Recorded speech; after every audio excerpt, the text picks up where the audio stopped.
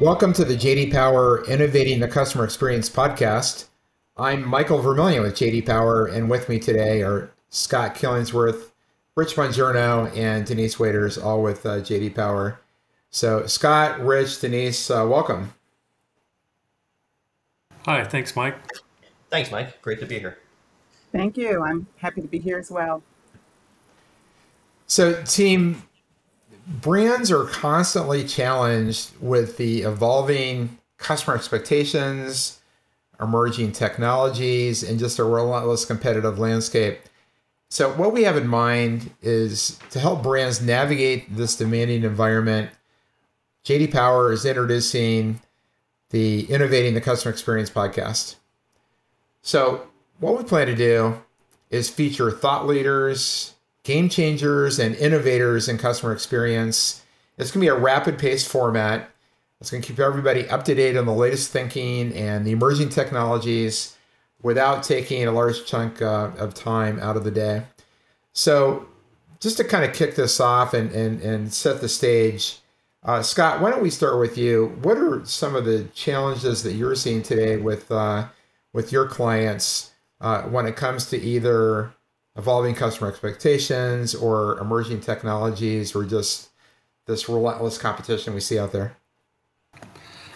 Yeah, Mike, you said something that really resonated that all of our clients are facing is this concept of expectations and how they're being set, right? So I know everyone's heard this, but good experience anywhere influences expectations everywhere. So every time someone experiences an innovation or they have a great experience, they carry those expectations into every interaction that they have. And so there's a lot of companies out there innovating. It could be something that sometimes folks take for granted. If someone calls customer service that IVR experience, it's very, very important for the customer. There's companies out there that are using natural language, AI, one, to try and solve the problem without the need to speak to a human, but the other benefit of that is getting them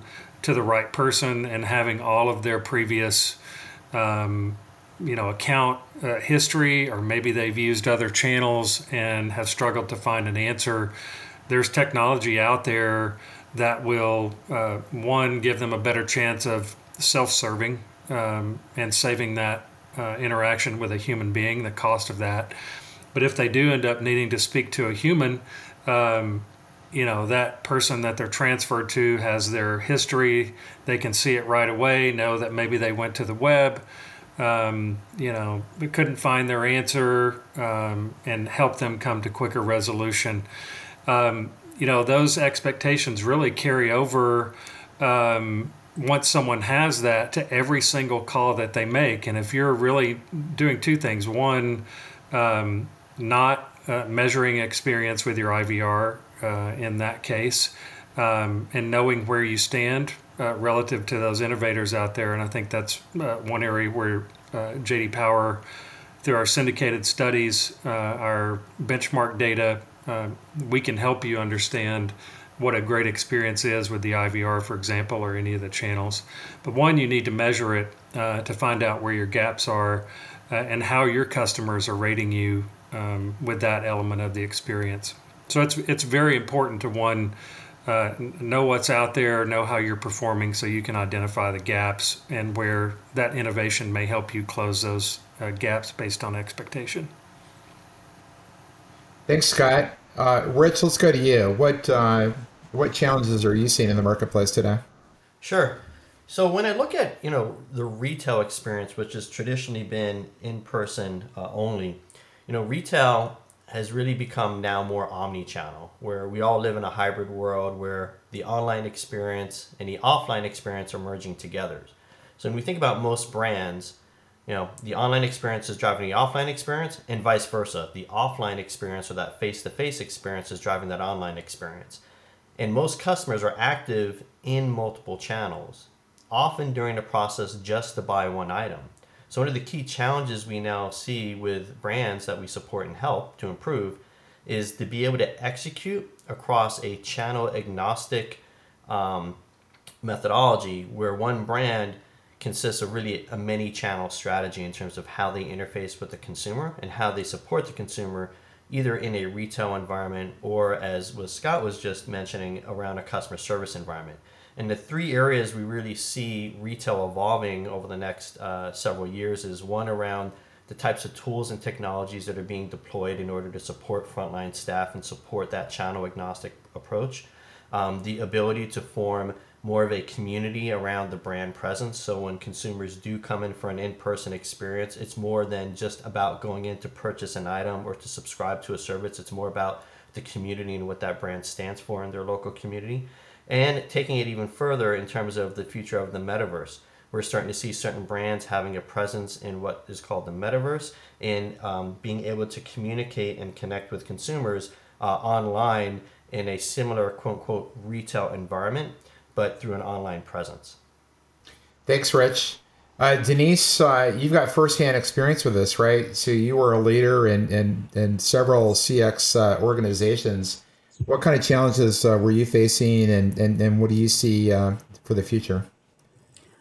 Well, I agree with both Scott and Rich that technology has changed a lot. But what I see that's most prevalent is that customer expectations are at an all-time high. I mean, customers are extremely demanding because in the old days, what would happen was they had to call you in order to find a solution to their problem or their concern or their issue.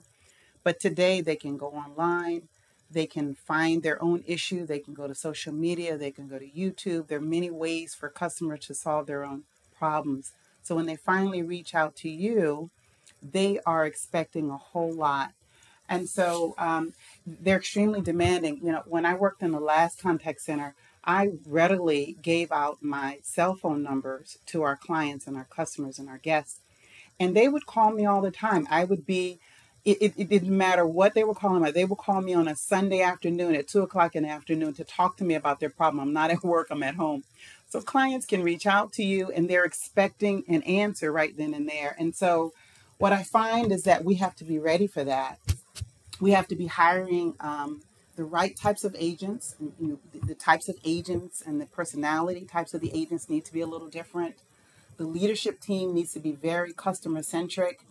And we have to be able to respond to our customers any way that they need to receive their response. And so I think the challenge for contact centers is how to find that balance with the channels, and it's not always easy to do that. Thanks, Denise. One question we didn't address yet is who should be listening to the podcast. And our thought is that the podcast is going to benefit business leaders, CX executives, and anyone really that's involved in the planning for the future of customer experience. So Scott, Rich, and Denise, thanks so much for joining today. And we're really excited about this podcast and look forward to working with you on it. And we want to thank our listeners as well. And we'll see you next time.